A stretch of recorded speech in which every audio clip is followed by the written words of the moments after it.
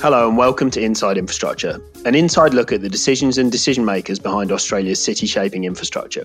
I'm Adrian Dwyer, Chief Executive of Infrastructure Partnerships Australia, and I'll be joined later in the show by my co-host Ilya from our series sponsor PwC Australia. Prior to the onset of COVID-19, Ilya and I sat down with John Pickhaver, Co-Head of Macquarie Capital Australia and New Zealand. Despite being recorded before COVID-19 emerged as a defining issue of our time, the themes we discussed are arguably even more relevant in the shadow of the crisis. With areas like resilience, digitisation, renewables, decarbonisation and infrastructure funding all part of our discussion, we also somewhat prophetically spoke about what an infrastructure stimulus might look like if it was needed. It was a great chat, so here it is. John Pickhaver, welcome to Inside Infrastructure. Thanks for having me. So you're an investment banker would be how you'd self-describe? Or? Yeah, yes, that's right. So engineer by background and then moved into infrastructure finance and now looking after Macquarie Capital across Australia and New Zealand, which is the capital markets facing project finance, corporate advisory, principal investing part of Macquarie. So merchant bank style, investment bank style. We don't use that phrase in the sense that we're not a regulated bank. We've got a bank at Macquarie that does home loans and those sorts of things. So we're the Macquarie Capital part of the business. But yes, it's a bit of an unusual background for investment bankers, as it were, in terms of where I've come from. Can we talk through that? The engineering background. So because we understand you've got a PhD in, is it civil engineering? Civil engineering, yes, guilty. And yes. I've seen a paper with some oil drums on it, or some kind of very exciting. You've seen that, yeah. That was the undergraduate one. So yeah, look, I started as a civil engineer and enjoyed that, and that was the choice for me. Really enjoyed the numerical side of things at school and problem solving, and that seemed to come together for me in civil engineering. You wanted to be an engineer as a kid? I wanted to be an engineer. I wanted to be a pilot as a kid, an airline pilot. My dad was a pilot. My uncle was a pilot. My other uncle was a pilot. My grandpa was a pilot. Wow. I am the black sheep of the family. I don't have my pilot's wings. And so actually one of the things that I thought about when I was choosing to go to university was becoming a pilot. And just at that time, my dad threw himself into a rubbish tip of all things, broke his back, and was okay, but couldn't fly. He was fine walking around. He could swim. He could walk. The one thing he couldn't do was sit. Wow. And international airline pilots spend a lot of time sitting. So he had a whole pile of time off. And he said, look, if you want to be a pilot, that's okay, but why don't you go and study something first in case you do something like me? Plus, you've already got the standby flights from all the rest of the family anyway. That was good fun as a kid, that's for sure. That's for sure. But Dad, he flew for Qantas for 42 years. He came straight out of school, went into flying. That was all he knew. So he didn't have a backup, as it were. So his advice was go and do something that you might like to do in case you didn't want to do. So even at university, though, it was still be a pilot, but I'd sort of thought about it. I'd thought about it. By the time I started engineering, I loved it though. So by the time I was into it in year one, and it became apparent what civil engineering really was and the doors that it opened, then that was really it. So I continued on that track and did civil engineering here in Australia at Sydney University, and then worked as a design engineer for a number of years for Hyder Consulting, which is now Arcadis. And got to work on large civil infrastructure projects. So the big projects around here at the time were Parramatta Chatswood Rail, as it was called before it was just Epping to Chatswood. M5 East design as well was happening and construction at the time. So the big tunnelling type projects. And that really got me interested in the financial and commercial side of infrastructure. So we're involved in PPP bids. You'd see the lawyers and the financiers and government in the bid room and so forth. And the collaborative nature of those huge infrastructure projects was what really got me heading down a track of infrastructure finance as something I wanted to do. But then I took a sort of a side turn, as you say, on the PhD side of things, and ended up going and doing a postgrad degree, a doctorate in engineering. Having decided I wanted to do infrastructure finance, an opportunity came up to do the postgrad research. And that was after you'd already been working at Hyder? It was, yeah. So I was at Hyder for a number of years, and then this opportunity came up to go to the UK to do the research. I was at Oxford, so they call it a DPhil there. They shorten it in a different way. But postgrad research, doctorate in engineering in tunnelling, and particularly looking at modelling of buildings when you're constructing tunnels underneath them. And I was using the Jubilee line in London when they built that in the late 90s. They instrumented a lot of the buildings that the tunnel went underneath so they could measure how the buildings reacted. And they thought they would probably be spending a whole pile too much money protecting those buildings, soft ground, old heritage buildings, and they did. So the research was about how do we predict the damage better to buildings. Okay. So what did you find? So I built a big computer model of building, soil, tunnel interaction, a big finite element model, so geotechnical engineering model in the ground, progressive excavation of tunnel, and then the new thing, because all PhDs have to have something new, was a way of modelling the building just as a series of beams on the ground, so you didn't have to model the whole building. And then you could model it, predict the damage, and the nice thing was with all this Jubilee line data that we could compare these predictions from the model to the actual data. So had they used your model on the Jubilee line, what would have been the difference? They would have saved money. They would have saved money because they pumped all this grout in underneath the buildings, above the tunnel, beneath the building to protect the buildings in the soft ground. And they, in hindsight, spent too much on the they were like on the money. Like seismic monitors and... They had, so displacement monitors on all the buildings and photographic images and so forth, so you could tell where all the buildings moved as the soil displaced as you excavated the tunnel. Best not try to get into the weeds of I'm not, Adrian. You and I will be found out pretty quickly. But I'm just... So you're a real engineer then. This is like often in investment banking but other places, there are like lots of people who are engineers because they did it for the maths and then they... moved on and did other things. So they never practiced as an engineer. Yeah. But you... I did, I was an engineer for 6-7 years before moving then to Macquarie because I'd done that postgrad study in the UK and I joined Macquarie in London. So then I finally did head down the infrastructure finance track and join Macquarie in London. But did work as an engineer for those years. Doing a PhD in engineering like that's kind of like working in an engineering consulting office. It's a big open plan office. You got all the students. You're all working on your own project as opposed to collaborating. So it's a collegiate environment, but you've got your own individual project. So it feels like you're in a consulting engineering office. Others who are doing testing, sand testing or soil testing and rock testing and other things had the lab. I didn't get to crush rocks or anything, which was a bit less fun, computer modelling. After all of that time at Hyder and then the PhD and all the dreams of being an engineer, I know you already had your interest in infrastructure finance. Then you eventually made the jump to back to Macquarie. What was happening there? Was that always the plan to get to Macquarie straight after the PhD? It was. In fact, it probably was the plan before the PhD. I was heading down that track of wanting to go into infrastructure finance while I was working on those PPPs for Hyder, and the place to do infrastructure finance at the time here was Macquarie. That was the place to do it.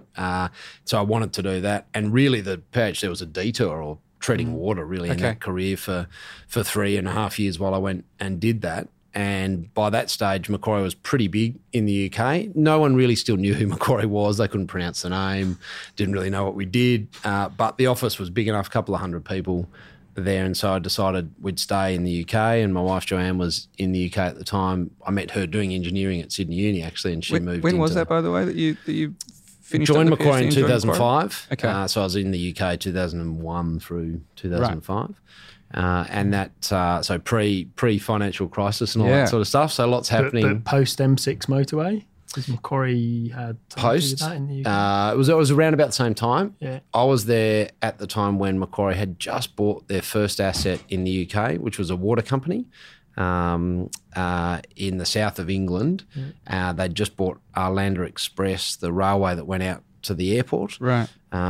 And that was in our Macquarie European Infrastructure Fund number 1. So Macquarie Capital, which was called the investment banking group at the time, was the advisory group.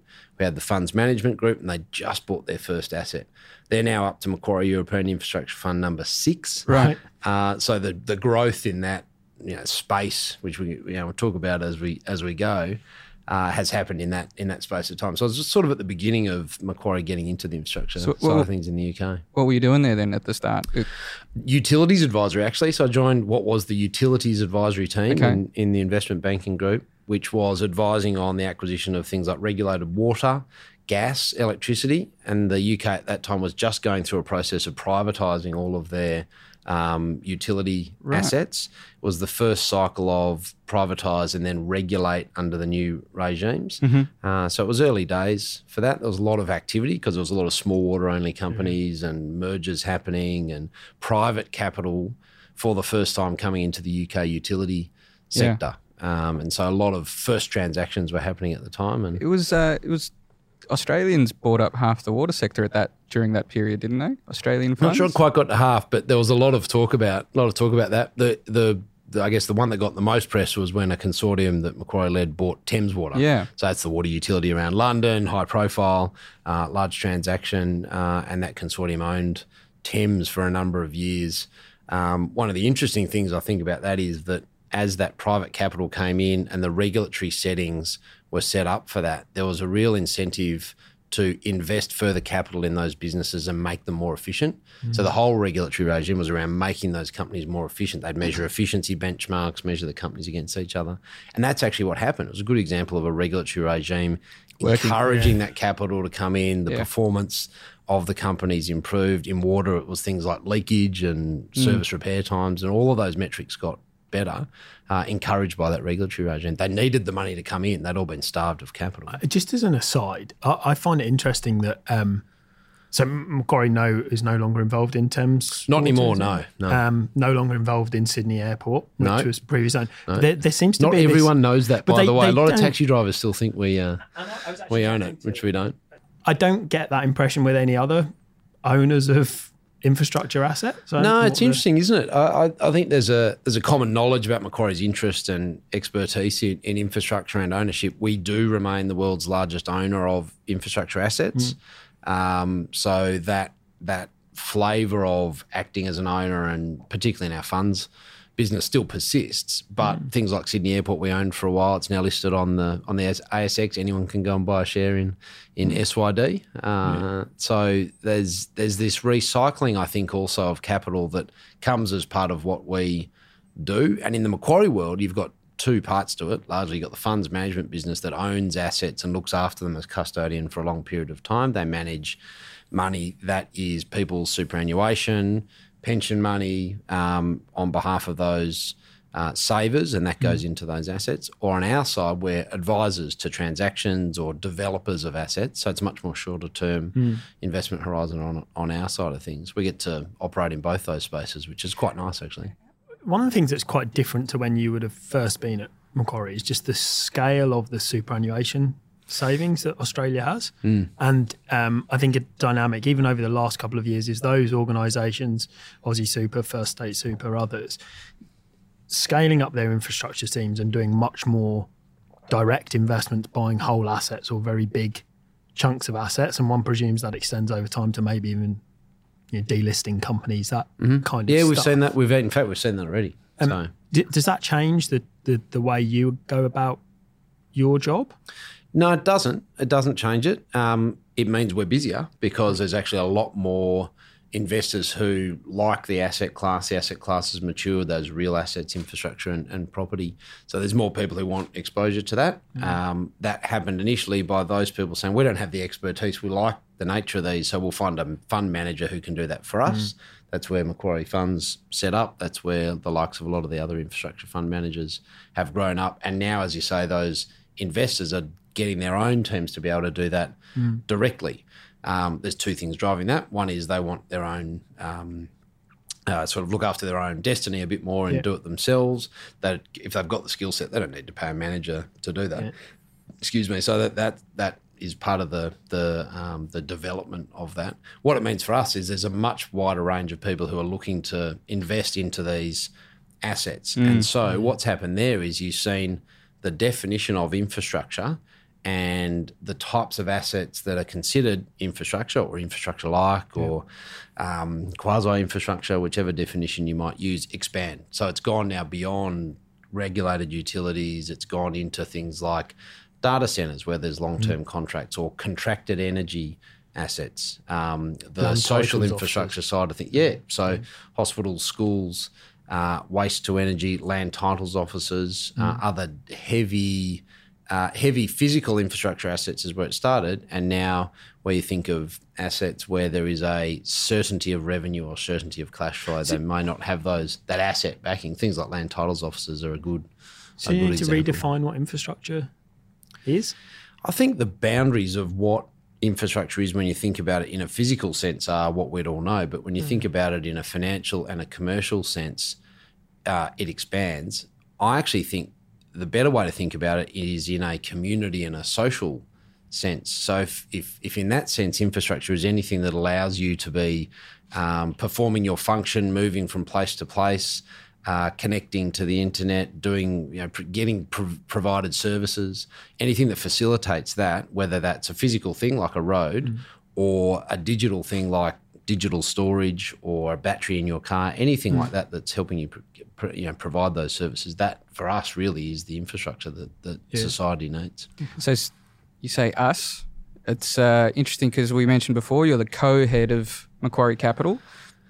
I don't think we've seen that in other, or certainly I'm not aware of it in any other similar businesses. How does that work for you guys?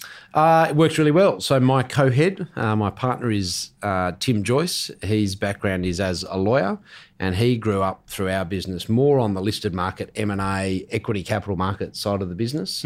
So he's an industrials banker, as it were. So advising clients in listed market M&A was his upbringing. So he's more on the listed market side of things. I've come up through more the private side, that is government, private capital, infrastructure projects and the project side of the business. And because Macquarie Capital does both, having us both co-heading the business provides us a really great flexibility. We're quite complementary in the skills that we bring. We perform the role in a joint fashion, so where either of us can do anything that our role requires in the business, but there's a natural focus in those areas of background that we've got. So it works really well. We've got such a breadth of business across Macquarie Capital that it allows us to lead the business together. Are there other parts of Macquarie that have a similar co-head approach? There are. In fact, most recently, the global Macquarie Capital business now has co-heads. Tim Bishop, who ran Macquarie Capital globally, retired last year, and we've now got two global co-heads. Michael Silverton, who runs what's the capital markets side of it, so the advisory and capital solutions business. Dan Wong runs the infrastructure and energy group, which is the other half of Macquarie Capital, as co-heads of our Macquarie Capital business. And they've done that largely to focus on those two areas. In Australia, because the market here is so well developed and we're quite large in the market, all of our activities are pretty much intertwined. In other markets globally that Macquarie operates in, for example, in Asia, we don't do a lot of advisory work, but we do a lot of project and energy and infrastructure development work. So our IEG part of the business is very dominant of the things that we do in that part of the world. In America, it's a much more advisory and a capital driven business. We do a lot of debt underwriting. We help a lot of private investors, financial sponsors, do private equity type transactions and finance those. So we've got these different natures of our business all around the world. In Australia, we've got all of them all together. And as we've grown overseas, and Macquarie is now actually 2/3 of our earnings as a group, Macquarie Capital included, is overseas. So we are an Australian company and we're big and busy in the Australian market, but 2/3 now of our earnings are overseas. But so there's a meeting with your team. You say one thing, your partner We says very another. rarely say a different thing, and if we do, it'll be between the two of us. So, So it's like parents. work it out Don't behind argue. the scenes and then have Don't a argue in front of the consistent kids. view. Yeah, no, that's right. But the nice thing about it is Tim and I are actually very complementary. We think about things in the same way. We've got the same culture, or we want the team to operate in the same sort of way. The things that we disagree about are sort of food selection over lunch or something like that. It's very rare that we're disagreeing about things, which is good. And that never reaches a blow-up style of disagreement if it's just about the lunch. No, I think our staff are waiting for that to happen. It hasn't happened. Wow. So, I wonder though, is there something culturally about Macquarie that makes that work? Because the traditional instinctive view is that you have those internal tensions of leadership are encapsulated in one individual at the head of a business unit. There's accountability from that person to their boss. Yeah. But yet on a couple of instances in really key positions in your business, you've got two. You've split that. I just wonder, is there something about your organisation and the culture that's allowed that to be successful? Look, I'd say there is. And then you'll say, well, what is that? I'd probably put it down to the collaborative nature of what we do. So when you think of the senior leadership across Macquarie, whether you're leading a business, you're leading an industry group, you're leading a product or anything like that, leading a region as Tim and I there's a collaborative nature of the things that we do that means all of the senior, all of the junior, everyone needs to get on and head in the same sort of direction, so that the competition between two people or two industry groups or two different things isn't additive to the things that we can do or the things that we can provide for our clients or investment partners. So fundamentally, everyone needs to be heading in the same direction. So that's part of it. But the other part of it is that we've all been working together for such a long time. Macquarie is a place that has amazing longevity. The average tenure of our executive directors, that is the senior group, the leadership group, in Australia is 17 years with Macquarie. So we've worked together for a long time. We know how each other work. We've got our own ideas and clients and partners and things that we're doing, but everyone does that together. So that, I think that's the key to it. Might reflect also the partnership model that investment banks actually came from, where it was that wouldn't necessarily be applicable to other parts of the business, but certainly investment banks were previously all partnerships until they got listed, and maybe that collaboration is more applicable to that model. Yeah, and we had a different upbringing. We started, in fact, last year was our 50th anniversary, Macquarie. So we started in 1969 here in Australia as the offshoot of a British merchant bank called Hill Samuel. Started by three people, and it wasn't a partnership. It was set up as a company to start with, but it was set up as the staff, in a similar sort of way, the staff share in the profit that's made by the company. So if there's a profit made for the owners, the shareholders, staff share some of that, and that's distributed amongst the staff as profit share. So in a way, it's probably what you're referring to in the sense that everyone is incentivised to be as successful and profitable as we can be. And nicely, we were profitable from that first year.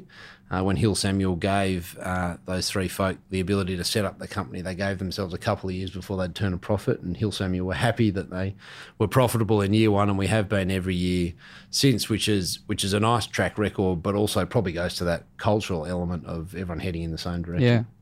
So some of that history that you've mentioned also saw Macquarie become pretty much a world leader in terms of the interest in infrastructure assets, and Australia become a world leader in a lot of ways as a result.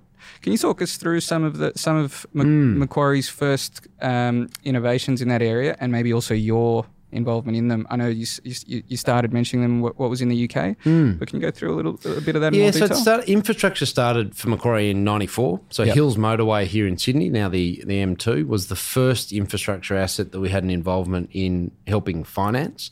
And so that was around making sure that there was finance available for the development of that Hills Motorway asset, which was, again, driven by the nature of the cash flows coming from that, the nature of the investment that might be required. And so the heritage of our business in the infrastructure started from that point. And the way that it has developed for Macquarie is really a series of adjacent steps. So we thought, okay, well, we can do toll roads. That's okay. So we moved into looking at other toll roads that we could help finance and develop. Airports had a similar characteristic based on passengers going through the airport as opposed to cars travelling down the road, and then regulated utilities. And so as we... So that was the Macquarie Capital arm at first, right? It was just it wasn't called that at the time, right, but it was called structured finance, I think, at the time. So that function. So so you identified airports, but you weren't owning them at that point. No, we were helping finance them. Yeah. So we were helping financing them. So that was really helping government or developers finance the development of those assets. Then as government started to look to privatise some of those assets, and then the next sort of classic example of that is Sydney Airport when that came up, but there was a number of different assets that we'd been involved in, both in Australia and around the world between Hills Motorway and that point.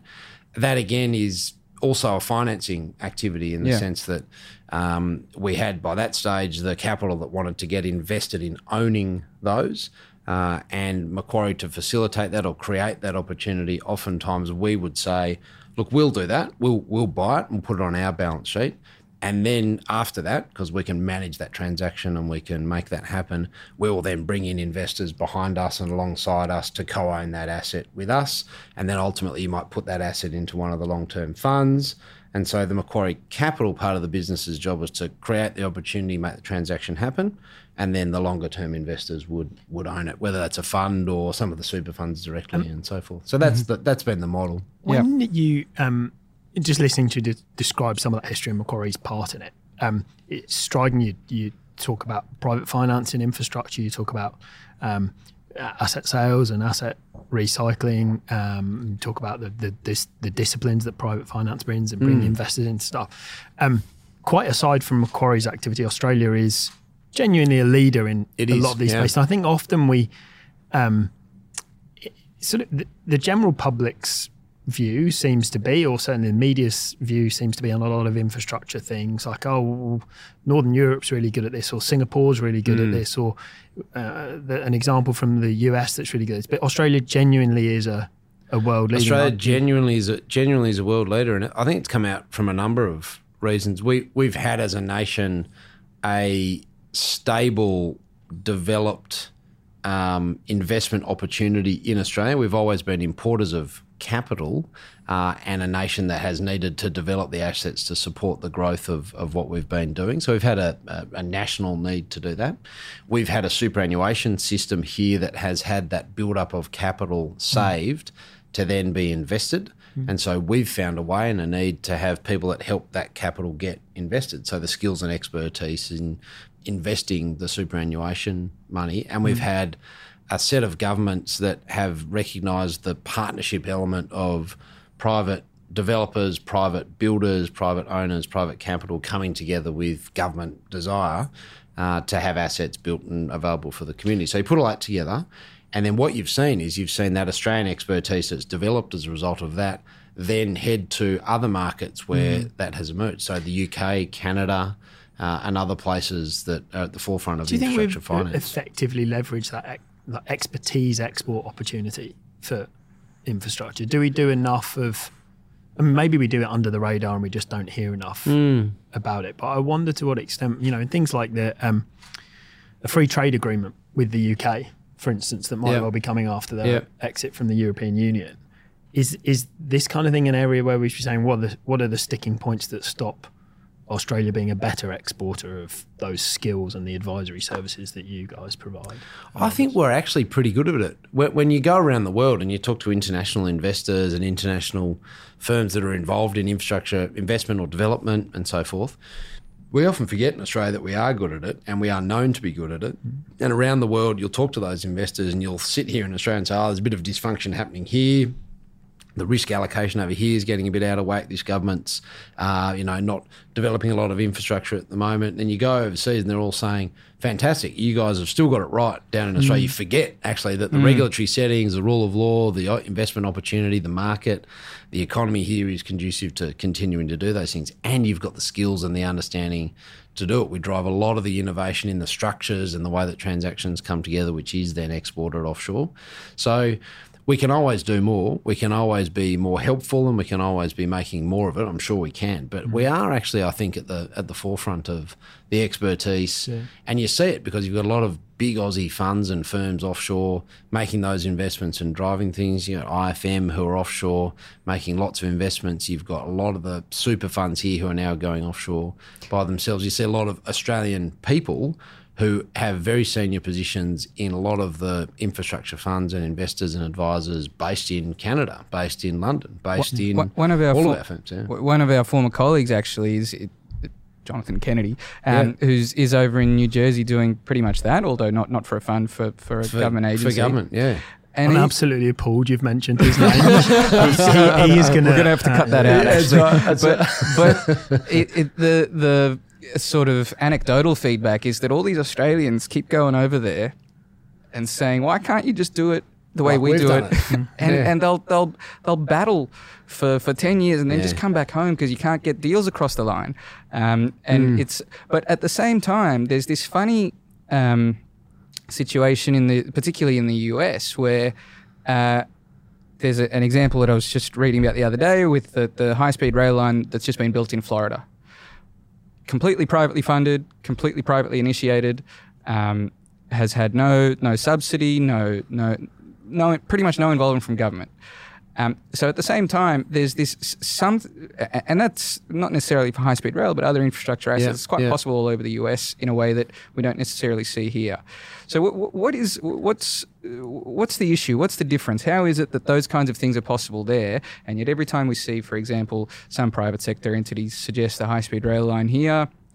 Yeah. I mean, maybe they're the ones that are going back to the US. Possibly. I'd probably make the observation that high-speed rail is probably a specific asset class that has its challenges in the Australian context due to distance and due to the physical nature of our cities. Absolutely. And high-speed rail works when you get them in close to the centre of cities, and we've got problems with harbours and hills and all those sorts of things that add costs. So I wouldn't. I'll stop being a civil engineer. I wouldn't. I wouldn't ping it on high-speed rail, but. I do think that there's probably a couple of elements to that. One is our state governments in particular here, supported by the federal government from time to time in various regimes, have proactively sought the engagement of the private sector in helping develop infrastructure, and that's grown in the sorts of types of projects that they've been able to do over time. Other jurisdictions in the states you mentioned, really that state-based system hasn't caught up to that at all. So you get these conversations and you say, well, we'd like to help you develop a new road over here or a new bridge. There's a lack of understanding as to how the private finance model works, whether it's completely privately financed or a partnership type approach with government providing some of the elements of the projects.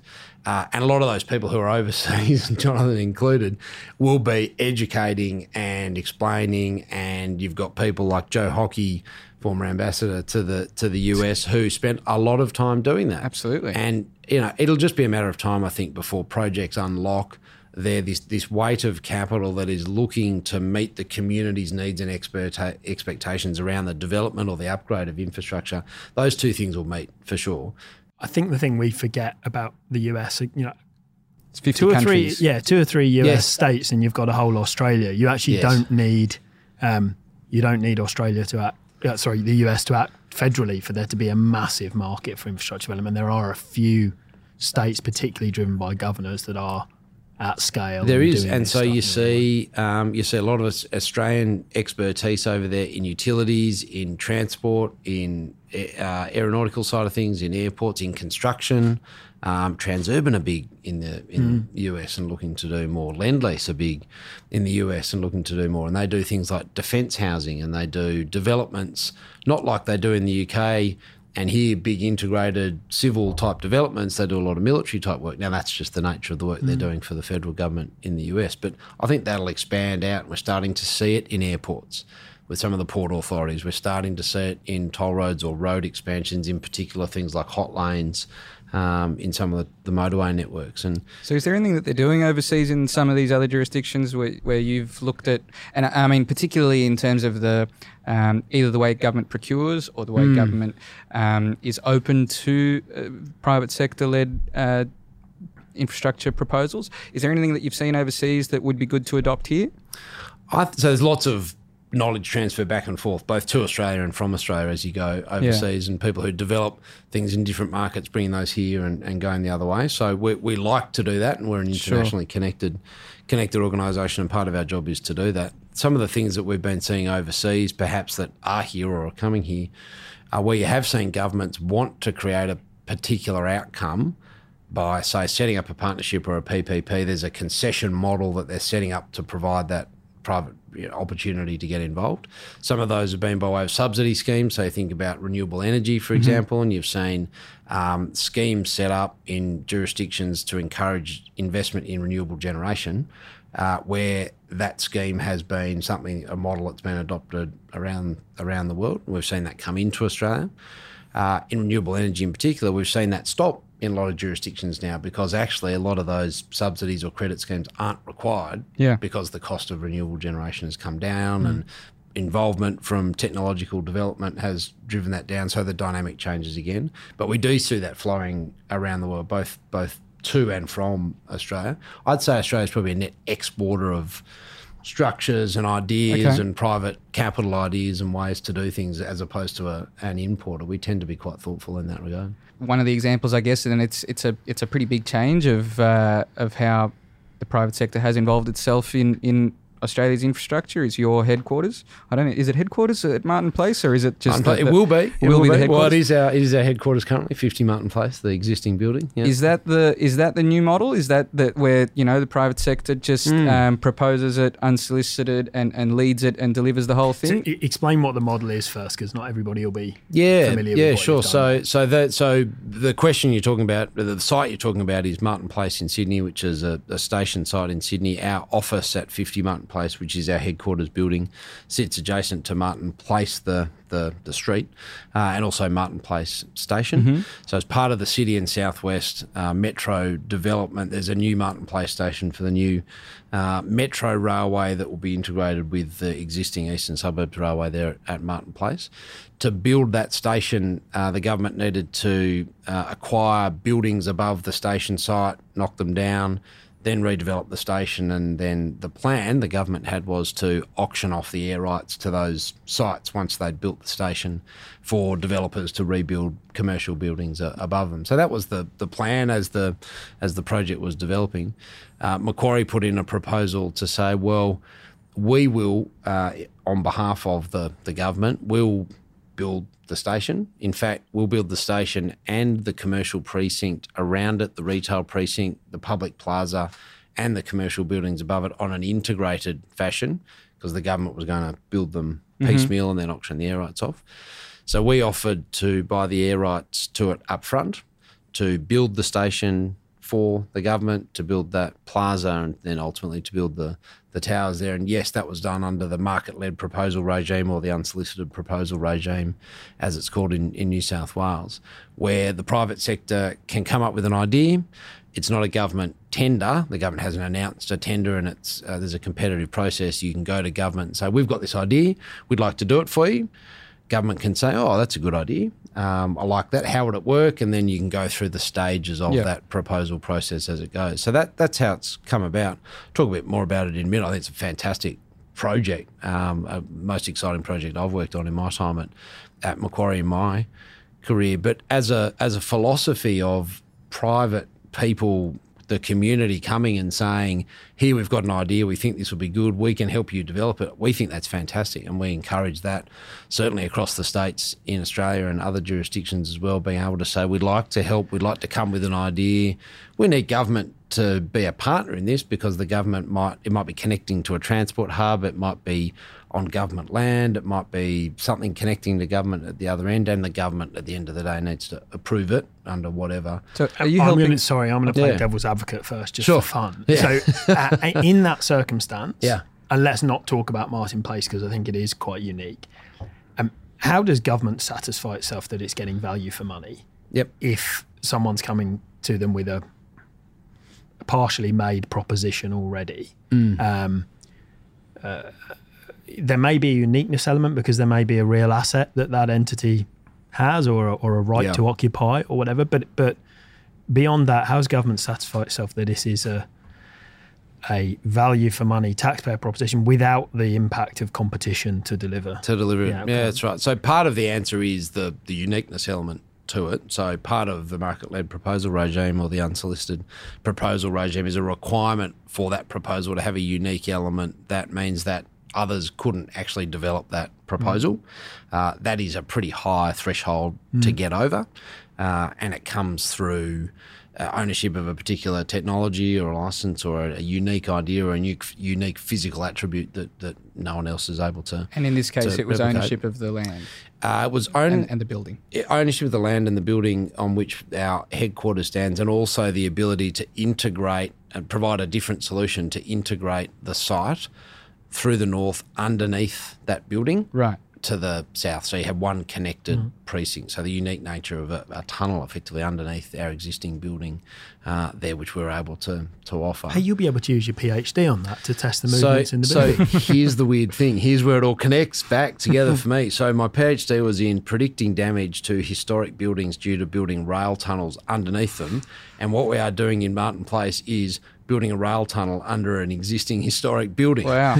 So it is exactly what I did my PhD in, which was a little weird. And not everyone at work knew this. In fact, there's a good story about we're in our former CEO's office explaining various elements of the transaction, and as all good CEOs do, they ask questions and they keep asking the questions until they exhaust how far down the knowledge base that you've actually got. And there's always a natural suspicion of asking technical questions of the investment team, because usually you'll have the engineers or someone else answering those questions. And I was getting this line of questioning about, so what happens to the building when you dig the tunnels, and will it move, and how much will it move, and will things crack? And I was answering all these questions, and I could see Nicholas Moore, our former CEO, getting very suspicious as to why does John know the answer, or why is he pretending to know the answer to all these questions? And at some point, one of my colleagues said, John's got a PhD in this particular thing. Nicholas, was it secretly you that had sent around the paper anonymously and said, look, John has this. I know all these things.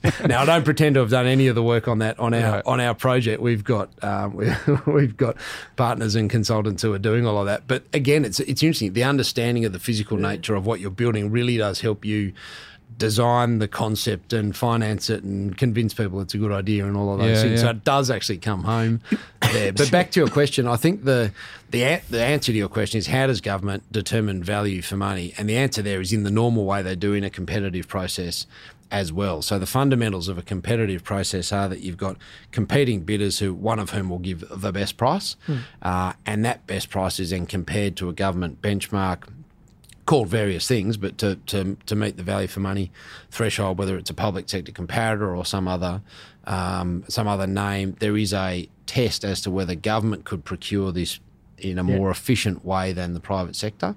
And so any project needs to meet that. In an unsolicited proposal, you're only comparing one thing to that benchmark, but that's the same process.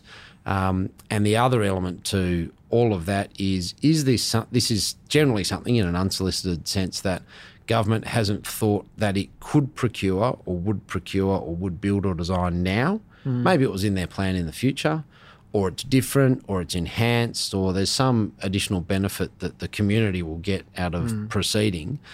Some of those things you can put a value on, some of those you can't. So does it pass the test that actually this is a good community thing to do? The government needs to be satisfied of that as well. And there's been the vast majority of proposals that have come to governments of all natures in an unsolicited fashion haven't gone ahead because they haven't passed any of those tests. It's actually only a handful that have proceeded. But we think it should be encouraged. We think the community, private sector coming with ideas, helping government deliver on its outcomes and aims is a good thing. Government's got the right to choose to approve them or not. But, so is that something that's occupying much of your time, that kind of project origination from within Macquarie, or do other stakeholders come to you to help with that? Both those things happen. We spend a lot of time thinking about how do we create and generate investment opportunities? How do we create and generate assets? And we'll respond to processes that are out in the market. Of course, we'll help bid, we'll advise, we'll participate in those. But if we see opportunities out there that we think is a good idea to go and develop that or propose a development, we'll go ahead and propose it. We've spoken a fair bit about that kind of private sector-led, I guess, mostly projects, but I guess larger than projects as well. One interesting thing that we discuss quite a bit on this show and is happening a bit more is private sector-led or influenced policy development. Now that sometimes has bad connotations to it if it's it's a bunch of lobbyists protecting self-interest, but I mean something more along the lines of what we heard recently from BlackRock, which was the world's biggest asset manager, announcing that they're getting out of fossil fuels. I think they've signed up to, I can't remember what it's called, but some kind of action committee or group or something like that. Do you see much of a role for, particularly actually in the finance sector, do you see much of a role for investors and fund managers to take that kind of I don't want to say moral stance, but something outside of just profit. Do you see much of a role for that? So we see more and more of that occurring. Well, Shamara's been pretty active. Yeah, so those two things are probably slightly different. So we're busy doing all sorts of things from a Macquarie point of view. We're getting on and doing things that we think make sense when we're trying to find opportunities to bring all of that saved capital together with what the community wants and the needs, and we see our job as sitting in the middle and facilitating that, and the things that the community needs and the things that we need to invest in terms of developing infrastructure, developing social services, developing renewable energy and so forth are the things that we're operating in. I'll talk a bit more about that as you go. But your question around, are we seeing more activist even, investors requiring of the companies that they invest in to behave in a certain way? We are starting to see more and more of that. And so when you think of that environmental, social, governance type of lens that investors are applying to the investments that they make, that is becoming more and more a part of their decision-making process. So we've seen it in things like tobacco back in the day. So, weapons, tobacco. Now we're starting to see it come into carbon intensity or climate or environmental or all of these other elements of a filter that investors will apply before they're investing in something. It's very interesting. Maybe the difference you're talking about is when they're already invested in something. So BlackRock's a good example. Yeah. We invest in this company. We're now going to be talking about and really trying to steer that company to do or not to do things by allocating our capital in a certain way. And yes, we're starting to see more of that. It's interesting that you mentioned tobacco because my next question was, do you think it makes a difference? Because if you look at tobacco, absolutely, lots of investors are saying that they won't be involved in that kind of sector anymore, and yet the major tobacco companies are I think I've seen that they're the most profitable that they've ever been, and I guess I wonder in the context of what we're describing now, do you think it makes a difference if when BlackRock says they're moving out of fossil fuels, or is BlackRock moving out and some other investor just replaces them?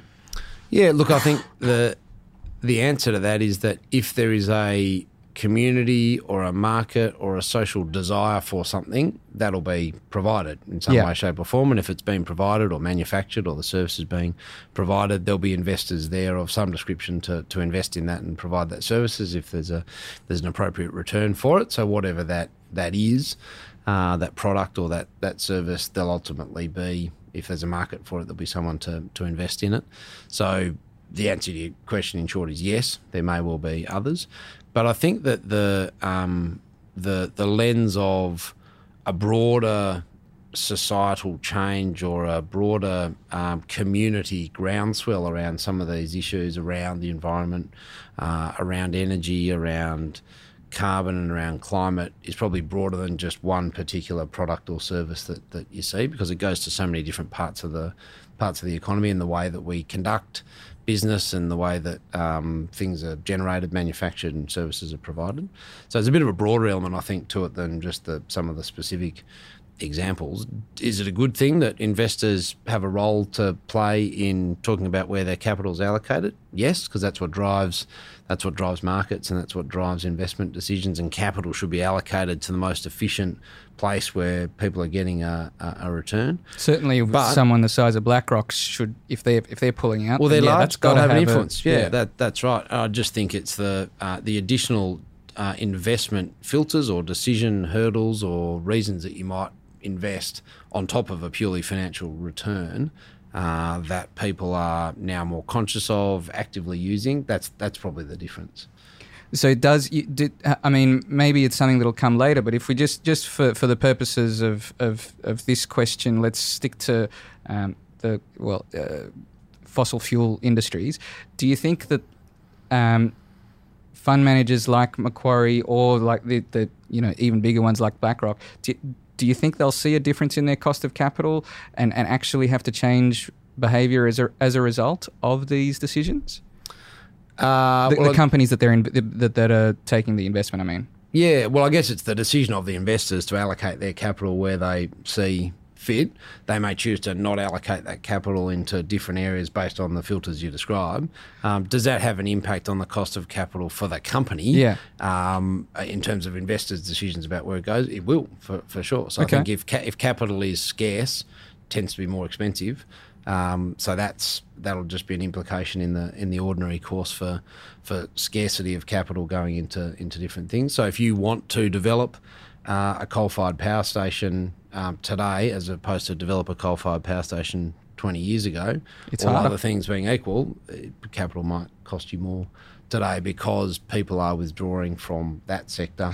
But there's other things driving that cost of capital, Lots of other things, view of risk on it inherent in all a of those particular things. carbon So, intensive answering the specific question around sort of just narrowing it down to that, from a finance theory point of view, that's where you get to. But you are right. There's all these other elements around actually the risk of, the risk of the regulatory environment, the risk of what government policy might be, the risk of what the community wants, and am I investing in an asset that in 20 years' time no one wants that service? And there's a technology risk as well, Technology which is risk, a great segue to another route of questioning, which is to extend that example. Well, there is a technology risk associated with a carbon intensive energy generation platform, because someone might well invent a firmed renewable type approach that is just cheaper to deliver the energy. Or we might get a carbon price at some stage. Or we might get a carbon price. Yeah.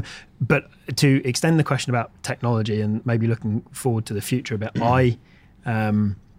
in my interactions with your colleagues, I hear a lot, and across the sector, I hear a lot more about technology in the last 18 months, 2 years than I did before, both as an investable asset class, but also from a disruption perspective. So one thinks about pieces of infrastructure that are traditionally seen as something with natural monopoly characteristics that maybe now are more vulnerable to a disruption and version of the future. I wonder if you could reflect for a moment on those kind of areas around technology. No, we're definitely seeing technology, data, the digital nature of the provision of services, including infrastructure and transport and so on, is a big thematic. We see lots of opportunities in that thematic, actually, in terms of the way that we're going to be able to develop assets, new technologies coming in to replace old technologies.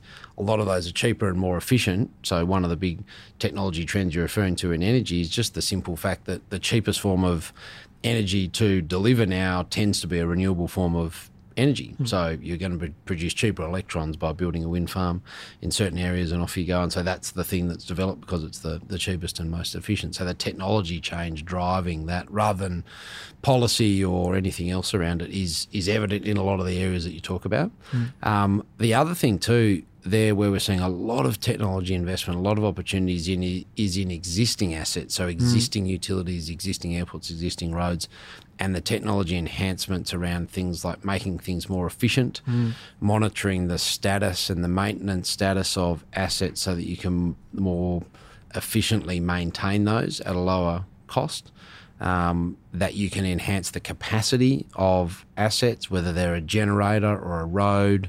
Classic example is if cars drive closer together on a fixed set of road space, you can get more vehicles down the road. So if the cars are talking to each other and they can safely travel at a closer distance. So all of these efficiencies coming through that technology. Is that being that's a very good example. Is that do you feel like that's being factored in? Let's just take the platooning or just them being autonomous and driving closer together. Is that being factored into current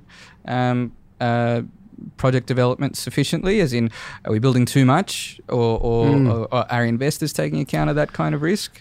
They are, yeah. I think people are conscious of the technology coming, the technology that's available, the faster pace at which technology is becoming available. So if you look at all the predictions of where renewable energy costs are a good one, but electric vehicles will be another one. I'm sure there'll be a similar set of charts that say, well, here 10 years ago is our prediction of where the price will be, and then 8 years ago it's here, and I'm, for those on the phone, I'm making gestures with my hands, and the prices are coming down, and we've always got it wrong around the cost of that curve, and the technology curves come down faster than we've always predicted. So I think people are, but I still think we'll always be surprised at the faster pace of technology development. But people are thinking about it, people are factoring it in.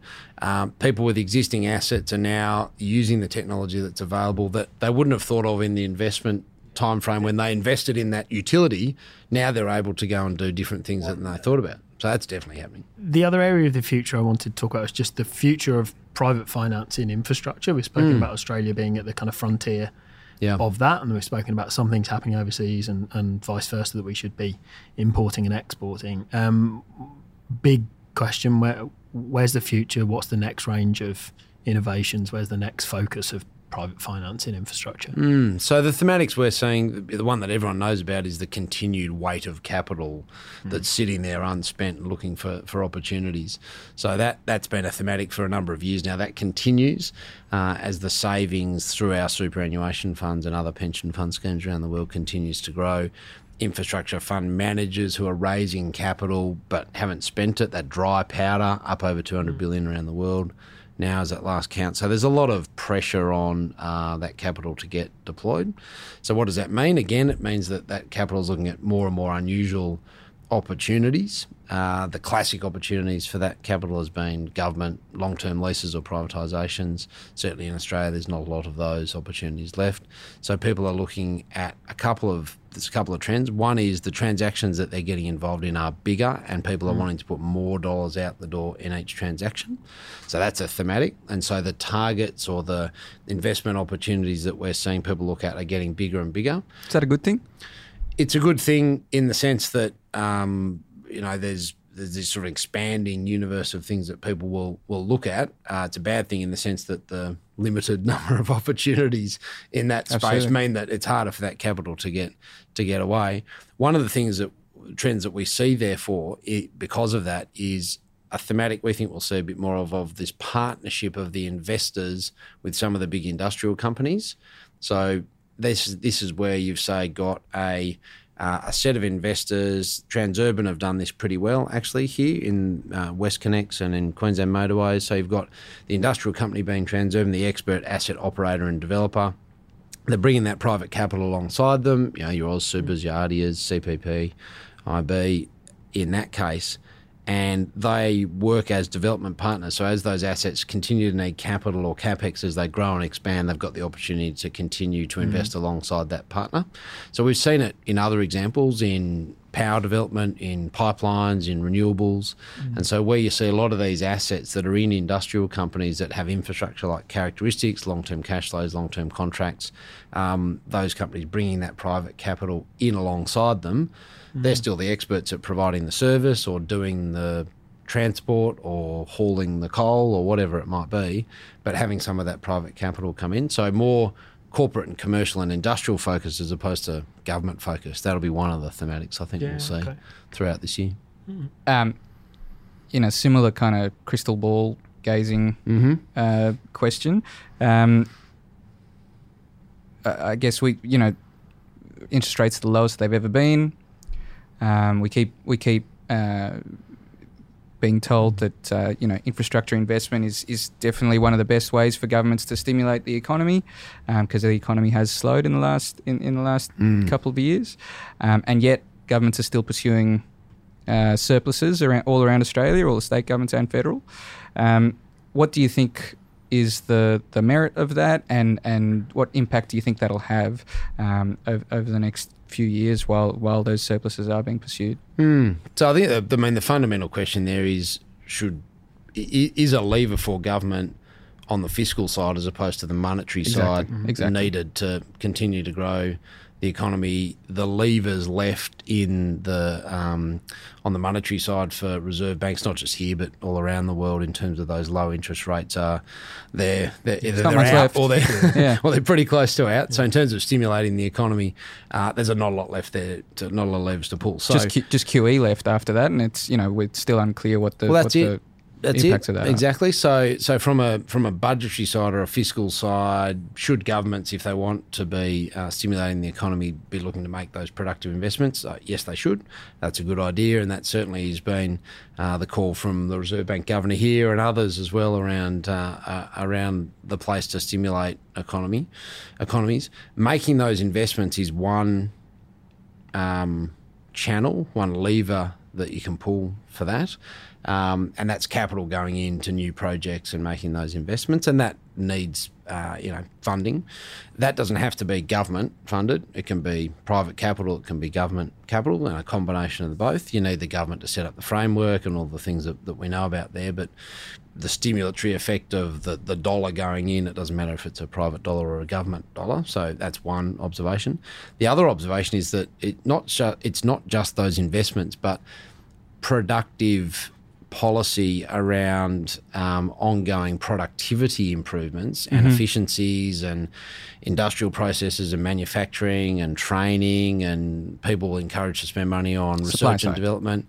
Yeah, all of those things as well, I think, are part of the levers government have got to pull around encouraging growth in the economy. So all the things that they're trying to encourage, it's not just do I spend money on more infrastructure. Yeah. Actually, this whole wide range of things is quite important, I think. I'm going to just roll out my soapbox because it's an area I've been quite vocal on, is that if a stimulus is required or decided by governments, it's got to look at the lower end of scale of projects, because what we don't want to be doing is trying to accelerate multi-billion-dollar projects. Big projects, that's right.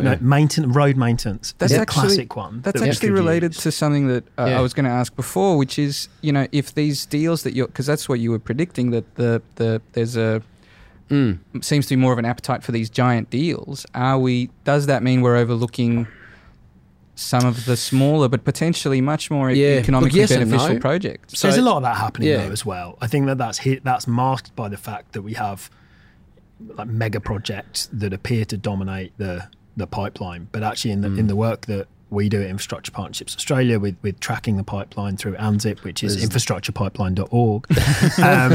Good plug. You beat me to it.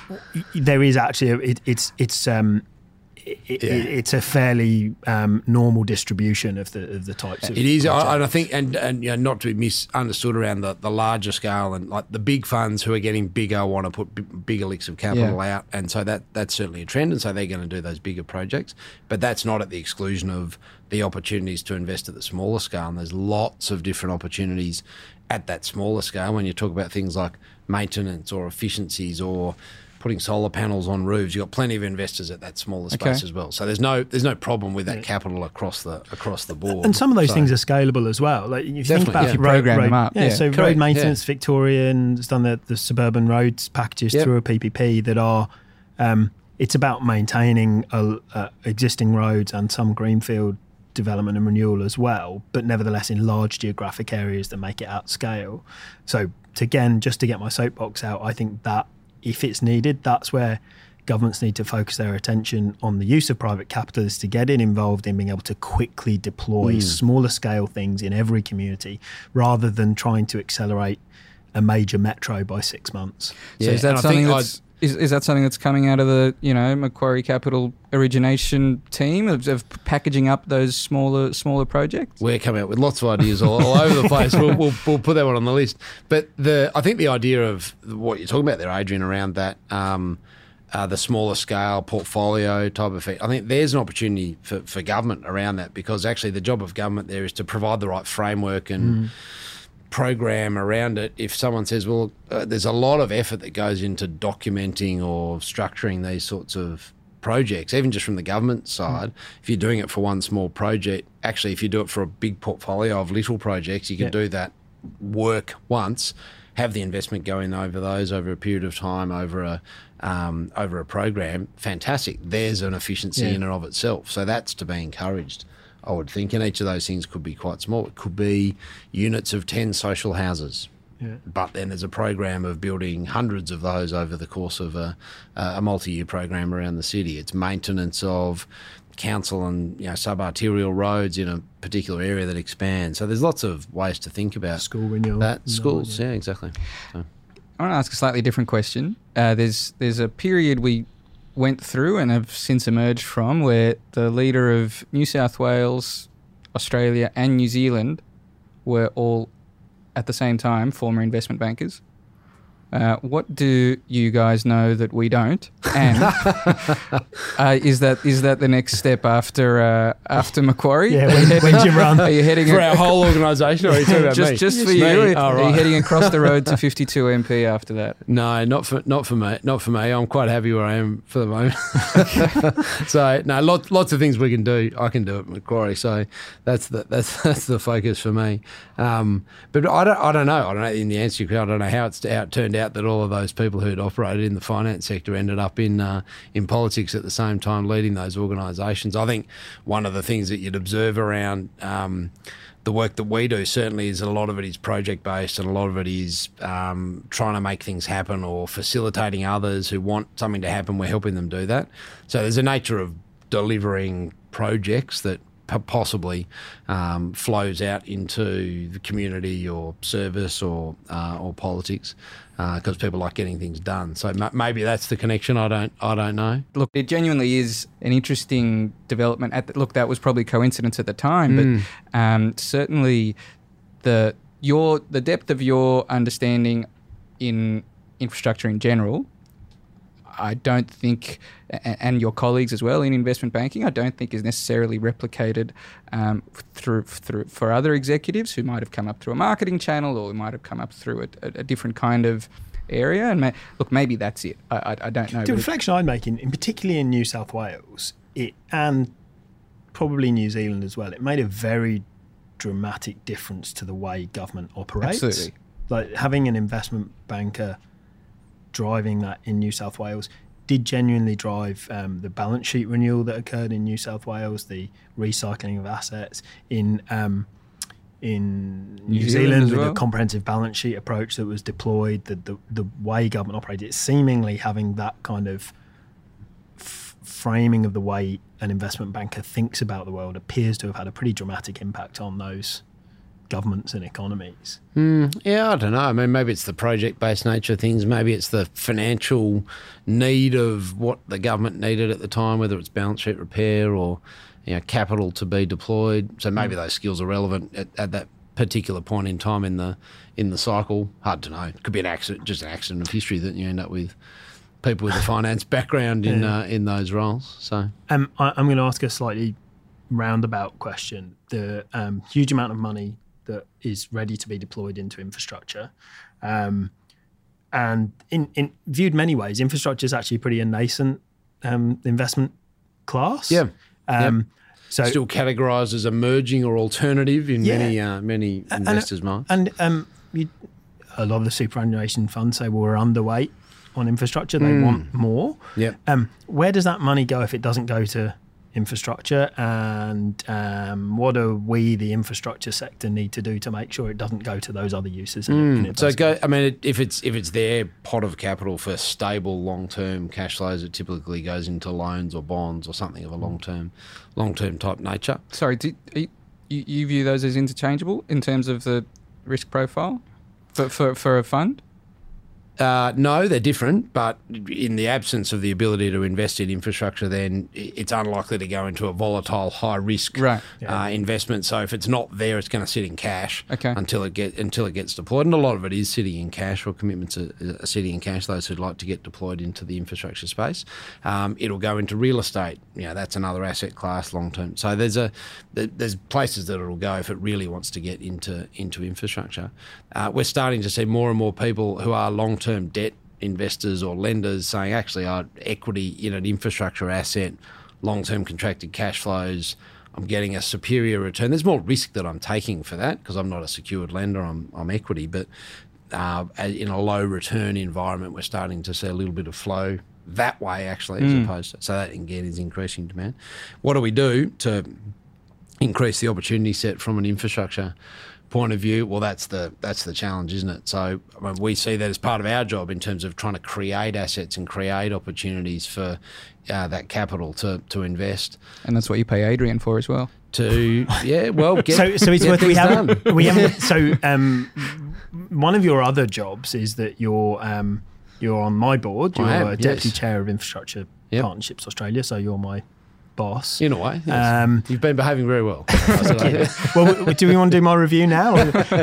So I mean, I guess it's a leading question to the kinds of things you and other members of IPA try to drive through your membership of IPA, is actually getting policymakers to stay focused on those longer term reform. It is, and I think so. That is part of the answer to your question around making sure that we've got projects happening, assets being created, investment opportunities happening. Part of the answer to your question is where there is a community need or a community demand or an efficiency to come, that's the job of the participants in industry and as represented by an industry body in IPA to look to help to facilitate the policy, the frameworks, the decisions that'll mean that those projects happen. So all of that adds up to the work that IPA does, and as members of IPA, as Macquarie as a member and a founding partner, I guess, of IPA, and we've been members since the start of the journey. That's what we look for from IPA as an industry spokesbody, policy developer, facilitator of discussions. And the nice thing about IPA, I think, is that you've got this great combination of private participants, builders, investors, service providers, government, not politicians just, but the bureaucracies, the treasuries and so forth. And you've got this melting pot and discussion mix and ability for all those people to come together and talk sensibly about things. If you're going to be able to talk sensibly about things, you can progress the agenda, you can progress ideas, and I think that's the great power of IPA relative to other industry bodies that only tend to represent one of those different groups of stakeholders. So I look for podcast hosting opportunities from our membership with IPA. Just worked out well. Each to their own, It's a diverse group of members to choose from. That's right. That's good.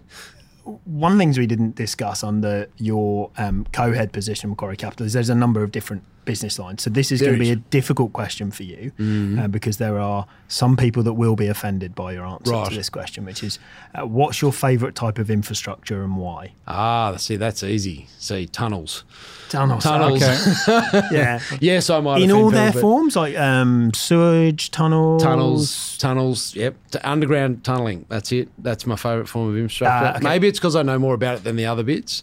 But I like the complexity of it, the challenge of building underground.